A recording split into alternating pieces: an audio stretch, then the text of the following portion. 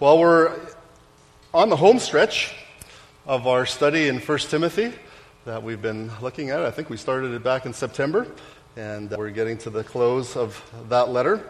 And since this is a letter, I guess rather than saying we're on the home stretch, it might be better to say we're on the last page, if we can imagine Paul having written this letter. The things that we'll see here this week and next week are the things that Paul wrote in his letter just before he was about to seal the letter, if that's what they did, and send it off to Timothy.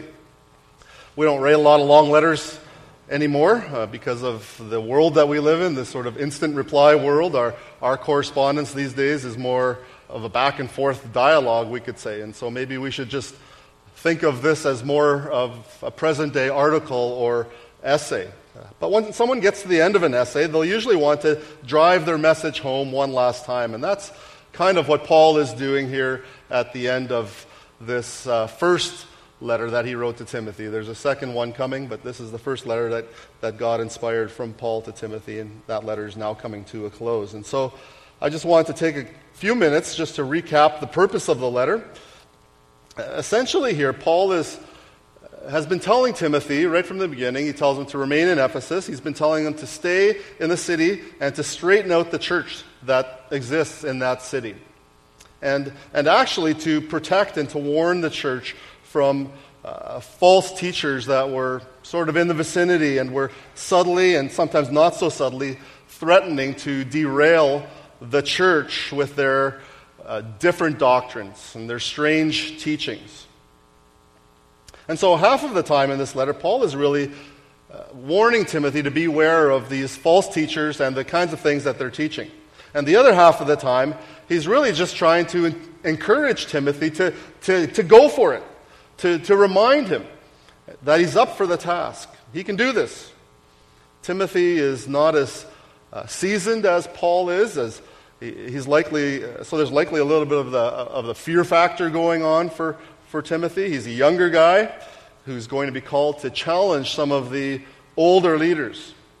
And so it's understandable that he's a little bit hesitant to go in there. But Paul continuously reassures Timothy that he's got what it takes. And even more importantly, he reminds Timothy that he's got God on his side. This is the truth that Timothy is defending. This is the good teaching. This is the sound doctrine. And because of that, Timothy can take courage. And Paul reminds him that he can go in there, he can be courageous. The second letter of Timothy tells us that maybe Timothy was a little bit timid, and so he needs this encouragement. He's being reminded here that he's God's man for this hour and for this task. Well, that helps us understand the words that Paul uses to start out this last encouragement to Timothy. But as for you, O man of God. That's exactly what Timothy needed to hear. Timothy didn't only have Paul's authority to go into the task that he was being sent into, this assignment that he was being given, this tough work. He also had the authority of God himself. Timothy is the man of God. And he actually shows up in a long line of people who were called the man of God, starting with Moses. A lot of the prophets were called the man of God. And now here, Paul, under the authority of and the inspiration of Scripture, is calling Timothy the man of God. He was God's man for the truth, God's man for the gospel. So that's one part of the setup for what Paul is about to write. He wants to infuse some encouragement to Timothy. But the other part that I mentioned, Paul's concern for the church. I want to go back there. Like I said, the church there in Ephesus was in danger of having their faith shipwrecked. Or better yet, maybe the Christian faith itself was in danger of being shipwrecked in that church. So remember that Paul is writing, and here are his own words from chapter 3, verse 14. He says, actually tells us why he's writing this letter. I am writing these things to you, Timothy, so that you may know how church people actually ought to behave in the household of God, which is the church of the living God, a pillar and buttress of the truth. So there, in capsule form, is the reason that Paul is writing this letter, so Timothy might tell the church how to behave. And so when we put these two things together, we're justified in taking Paul's instructions and encouragements to Timothy as being Paul's instructions for the church. As we've been making our way through this letter, I've been challenged and humbled in my position as a pastor and as a church leader. There's a lot for me to learn here. But we've also been applying these truths to our church, asking ourselves how we can be the kind of church that God is asking of us. And the quality that we've been seeing here in chapter 6, which is really the overarching Christian aim for those who claim to follow God, is this virtue called godliness or godlikeness. People who claim to follow God should naturally strive to be like God. Churches who claim to proclaim God should aim to be like God. And so that's where we want to go. We want to know how we can be godly people as part of a godly church. When Paul addresses Timothy with, "But as for you, O man of God," he's also saying, "But as for you, O church of God." So let's take a look at how he encourages Timothy and us. So if you have your Bibles open there to 1 Timothy 6, just look down at verse 11. I'm just going to read up to verse 17, and then Lord willing, we'll finish off the letter next Lord's Day. He says, "But as for you, O man of God, flee these things. Pursue righteousness, godliness, faith, love, steadfastness, gentleness. Fight the good fight of the faith. Take hold of the eternal life to which you were called, and about which you made the good confession in the presence of many witnesses. I charge you in the presence of God, who gives life to all things, and of Christ Jesus, who in his testimony before Pontius Pilate made the good confession, to keep the commandment unstained and free from reproach until the appearance of our Lord Jesus Christ, which he will display at the proper time. He who is the blessed and only sovereign, the King of kings and Lord of lords, who alone has immortality, who dwells in unapproachable light, whom no one has ever seen or can see. To him be honor and eternal dominion. Amen." Our Father, we thank you for this, your word. Lord, we pray this morning that you would help us to see it again as what it is, as authoritative, as inerrant, as inspired by you. And with that in mind, our Father, we pray that you would take these truths and that you would press them deep into our hearts so that we might be transformed, so that we might indeed become more godly as we wait for the appearing of our Lord and Savior, Jesus Christ. It's to this end that we pray. Amen. Well, when a sentence starts with the word "but," it's obviously making a contrast here with what just came before. And the contrast could go back all the way down to verse 3, when it starts talking about people who don't agree with the sound words that accord with godliness, that match up with godliness. And that is indeed the general theme of this section. What is it exactly that accords with godliness? What does godliness look like? Well, just up in verse 9 and 10, it tells us what godliness is not like. And it has to do with someone's desires and cravings. So look back at verse 9. "But those who desire to be rich fall into temptation, into a snare, into many senseless and harmful desires that plunge people into ruin and destruction. For the love of money is a root of all kinds of evils. It is through this craving that some have wandered away from the faith and pierced themselves with many pangs. But as for you, O man of God." And so there's the setup to verses 11 and following. You've got this craving for riches and for money versus a craving for God himself. And so here's a patently obvious sentence. Godliness must include God.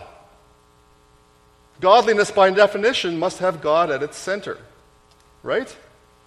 Anything else, any other desires or any other loves or any other cravings, any other treasure, whether that's money or whether that's status or lust or power, isn't godliness. There's nothing wrong with money in and of itself. It's the overarching desire for it over and above the desire for God that makes it something less than godliness. So isn't it just perfect that Paul starts off that contrast by calling attention to the man of God?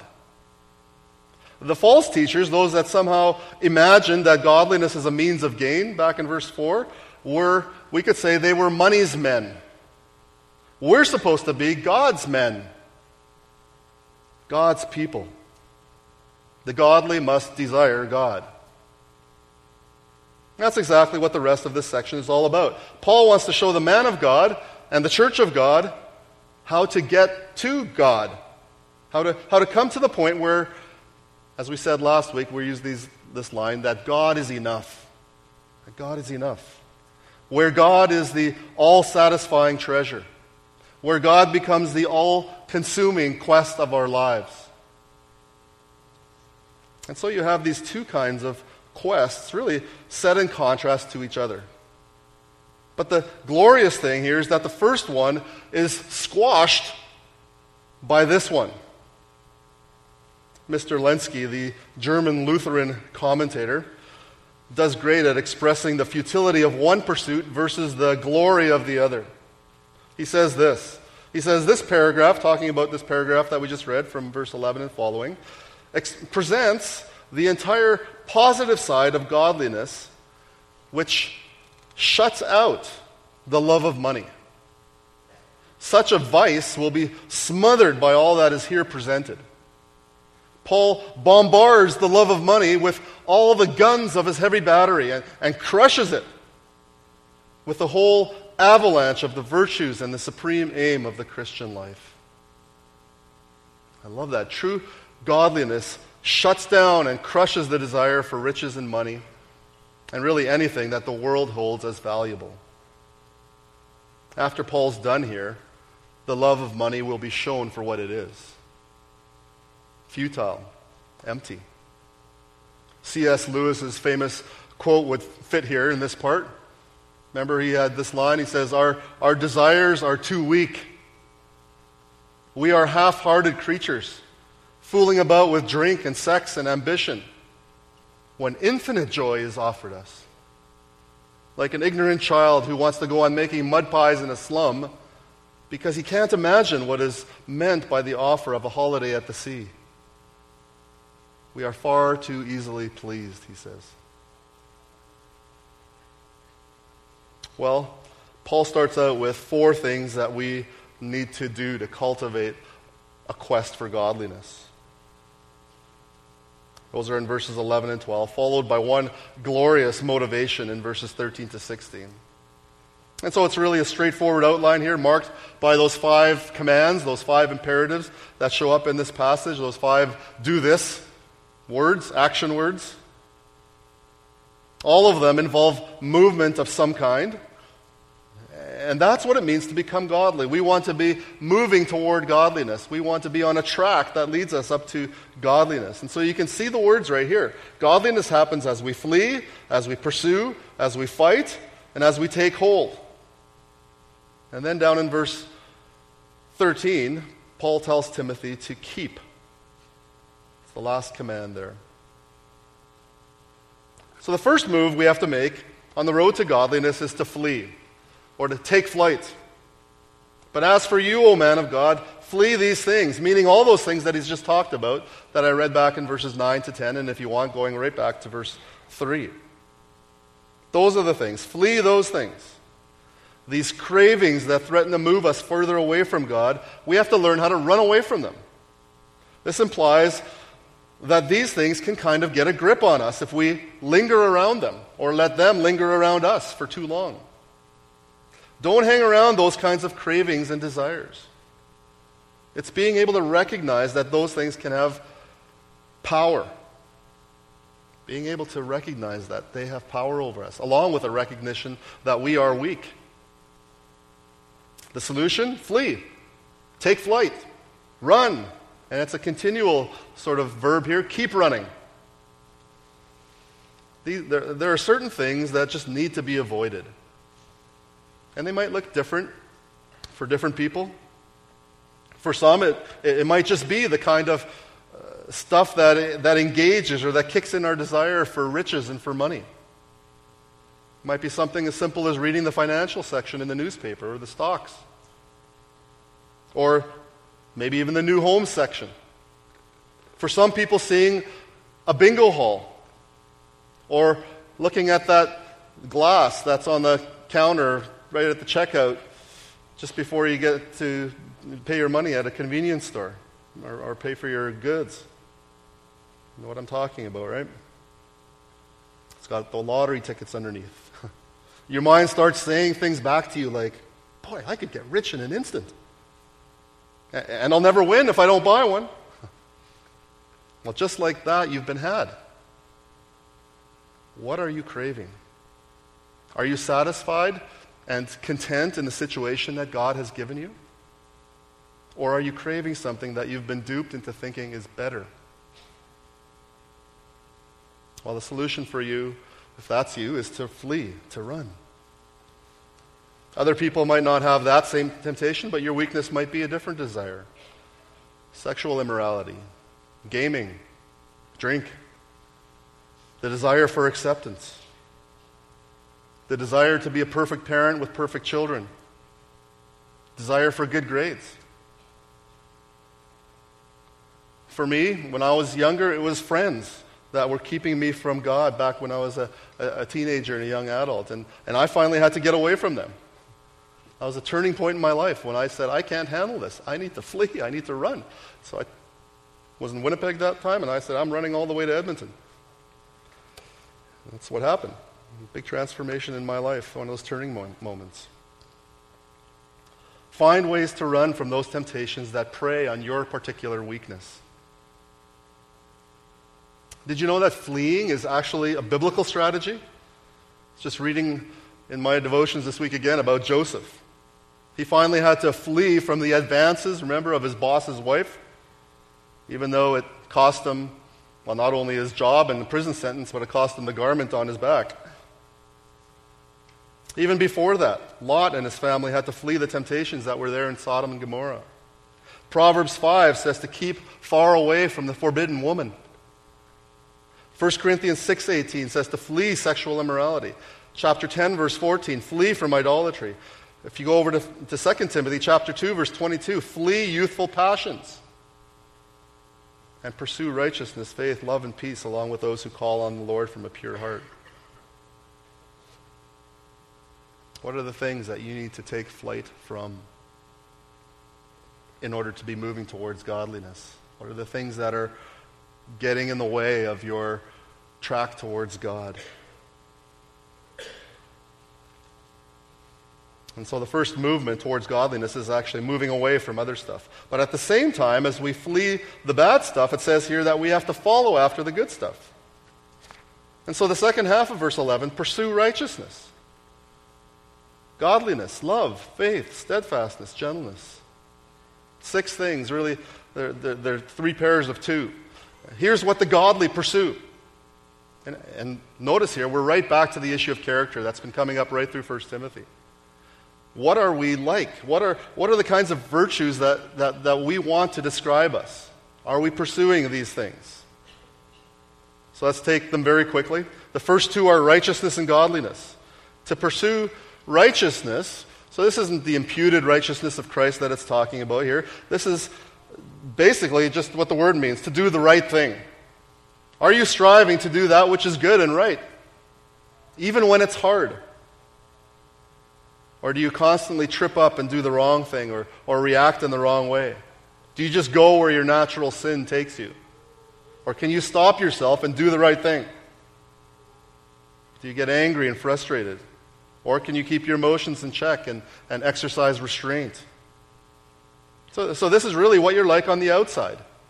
Godliness, on the other hand, is the kind of, well, it's really the overarching thing here, but it's what you're like on the inside.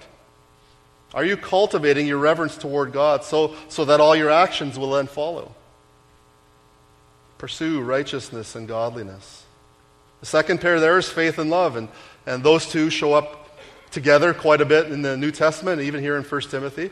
Do we live, first of all, faith, believing in God every step of the way?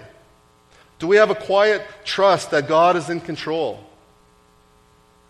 When we start to drift into other desires, it's actually because we don't trust God. That's what the issue is.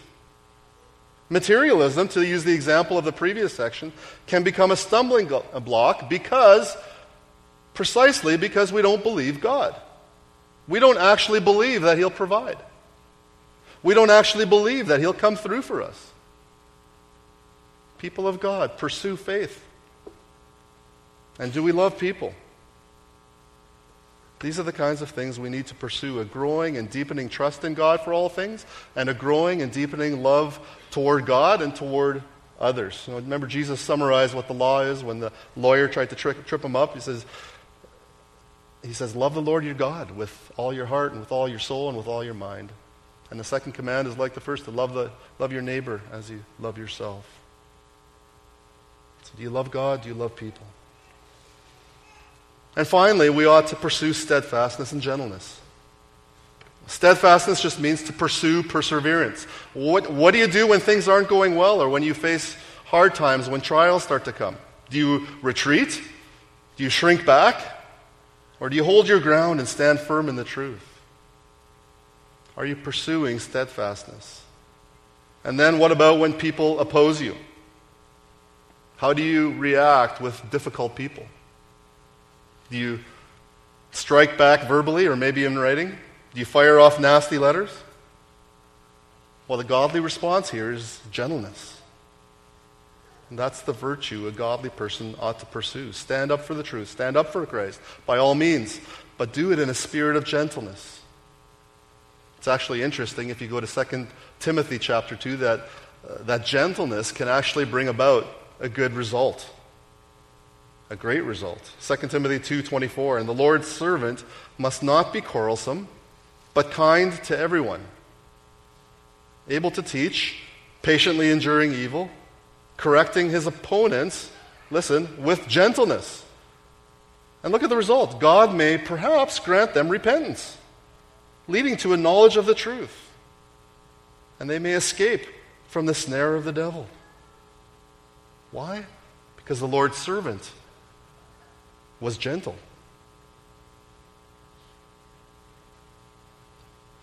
So flee from the wrong kinds of desires, follow after, pursue the right kinds of virtues and qualities. And thirdly, verse 12, fight the good fight of the faith. Engage the battle, O man of God. Engage the battle, O church of God. The picture here is the kind of agonizing effort. It's actually the word here, agon. The agonizing effort that athletes exert in order to get the best result.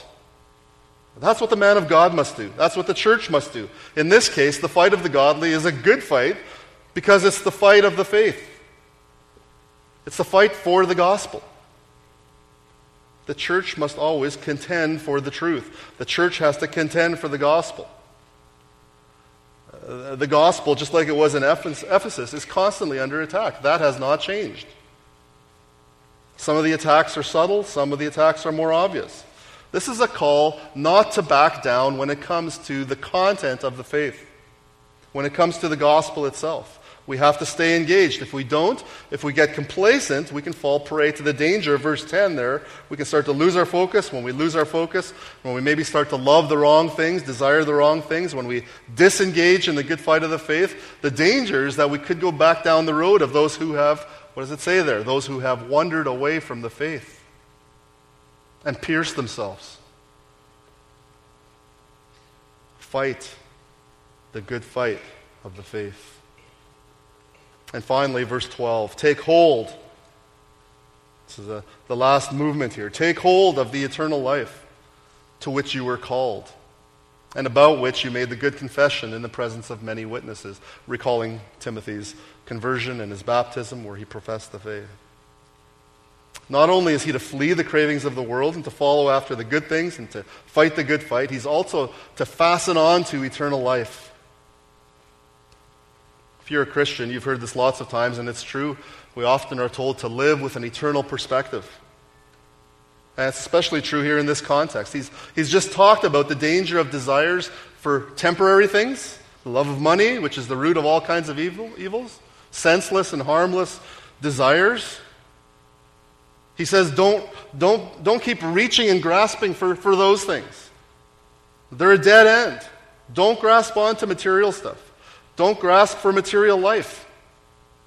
Grasp onto eternal life. Here's something that's worthwhile and lasting. This is the life to which you were called. This is the life of the godly. Live with an eternal perspective. Live for God. Don't live for earthly treasures. So this is the man of God. These are the actions that can help us as believers as we start to move towards godliness.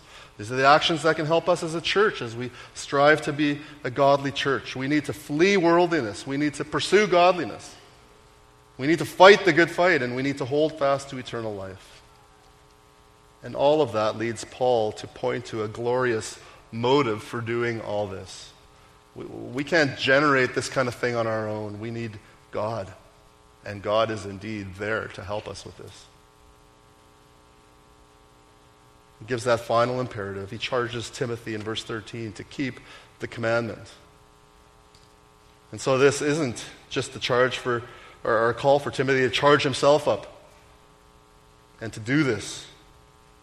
It's a charge that is chock full of motivations and reminders of who God is. It's just another reminder that if we want to strive toward godliness, it all starts with knowing God. Look at verse 13. I charge you in the presence of God, who gives life to all things, and of Christ Jesus, who in his testimony before Pontius Pilate made the good confession. So in the presence of these two, in the presence of God, the presence of Christ, who is there to keep the commandment unstained and free from approach until the appearing of our Lord Jesus Christ, which he will display at the proper time. He who is the blessed and only sovereign, the King of kings, the Lord of lords, who alone has immortality, who dwells in unapproachable light, who no one has ever seen or can see. To him be honor and eternal dominion. Amen. First, what's Paul asking Timothy to keep? What is the commandment? I think it's just really the entirety of the gospel. This is the whole enchilada, the whole package of truth, the full counsel of God, the entire word of God. He's saying, keep it. Don't stray away from it. Down in verse 20, he says, guard the deposit entrusted to you. He wants Timothy, and by extension the church, to stay true to the gospel, to make sure it stays in its purest form. He wants him to protect it. But don't miss the motivations that are attached here to help Timothy in his quest for godliness. The first is that God the Father and God the Son will be with us in this quest. We don't do this on our own. God the Father and God the Son will be with us every step of the way. I charge you in the presence of God and in the presence of Christ Jesus to keep the commandment. And so we already know that every believer has the Holy Spirit, right? As we're saved, the Holy Spirit lives in us. But here's a reminder that the triune God is with us in our quest to stay true to God, in our quest for godliness. God is ever present. God the Father, the one who gave us life through the gospel, will never leave us or forsake us. God the Son, the one who innocently suffered and was tortured and eventually died in all those events of Easter week for us, is with us. Romans talks about that back in chapter 6, that we are united with him in his death and in his resurrection life. Christ in you, the hope of glory. And so on your way to godliness, which is a hard way, which is a hard path, no doubt, make sure you remember that God is right there with you. But secondly, the other great motivation that should help us is not only that God is with you, but very simply and very obviously, God is God. After he tells Timothy to keep the commandment, Paul launches into this great catalog, this great list of who God is. As we seek to become godly, we need to remember the kind of God who is the ultimate aim of our quest. If God is supposed to be enough for us, that's what I've been trying to point out in the last couple of weeks here. If God is supposed to be enough for us, then this will finally convince us that He really is. Let's admit that we can sometimes doubt that fact that God is enough. Is God really enough when my spouse dies? Is God really enough when I've lost my job? Is God really enough when I've had a miscarriage? Or when we find out that we can't have children? Is God really enough when I get cancer? Is God really enough when I'm single and would desire nothing more than to get married? Is God really enough when I don't know what I'm going to do after I graduate? Is God really enough when I can't seem to fend off the same temptations over and over again? These are the kinds of questions and doubts that can pop up for all of us as we try to navigate our way through this life. And so this is, like I said, this is here to convince you that He is indeed enough. He is more than enough. He is amply enough. What kind of God is this? Look at verse 14. He is the blessed and only sovereign, the King of kings, the Lord of lords. Isn't this a great reminder, especially this week when our neighbors to the south, especially our loud neighbors to the south, are in a panic mode? Listen, God is the only sovereign. He is the king over all kings. He is El Presidente over all presidents. God has no rivals. He trumps every so-called sovereign. See what I did there? God has no rivals. That is comforting. God alone has immortality. He's eternal. He has always lived. We can take hold of eternal life because we serve an eternal God. He dwells in unapproachable light, and no one has seen him or can see him. He's completely holy, and He's pure to the point that His brightness is overwhelming. He is that holy. He remains unstained by the sins of man. Do you need any more motivation to strive for godliness? O man of God, O woman of God, O child of God? Do you need any more convincing that there is great gain in godliness with contentment? When you truly understand who God is, the things of this world will start to matter very little. When you truly understand who God is, you will be content in God. The things of this earth will grow strangely dim in the light of His glory and grace. How ought we to respond to that kind of God? Well, after all that, the response becomes very obvious. To Him be honor and eternal dominion. Amen. Our God and Heavenly Father, we confess that we don't often live, we don't often function as if You are enough. Oh, we might say You are, but our doubt and our unbelief and even our affections sometimes tell a different story. Father, we pray that You might help us to desire You above all else. Help us to take flight from the things that might cause us to maybe drift from our devotion to You. Help us to continually run then towards righteousness and godliness and faith and love and steadfastness and gentleness. Thank You that You empower us to do these things through the gospel. We strive with the energy that You give us through Your Son, through the Spirit. We thank You that You are always with us.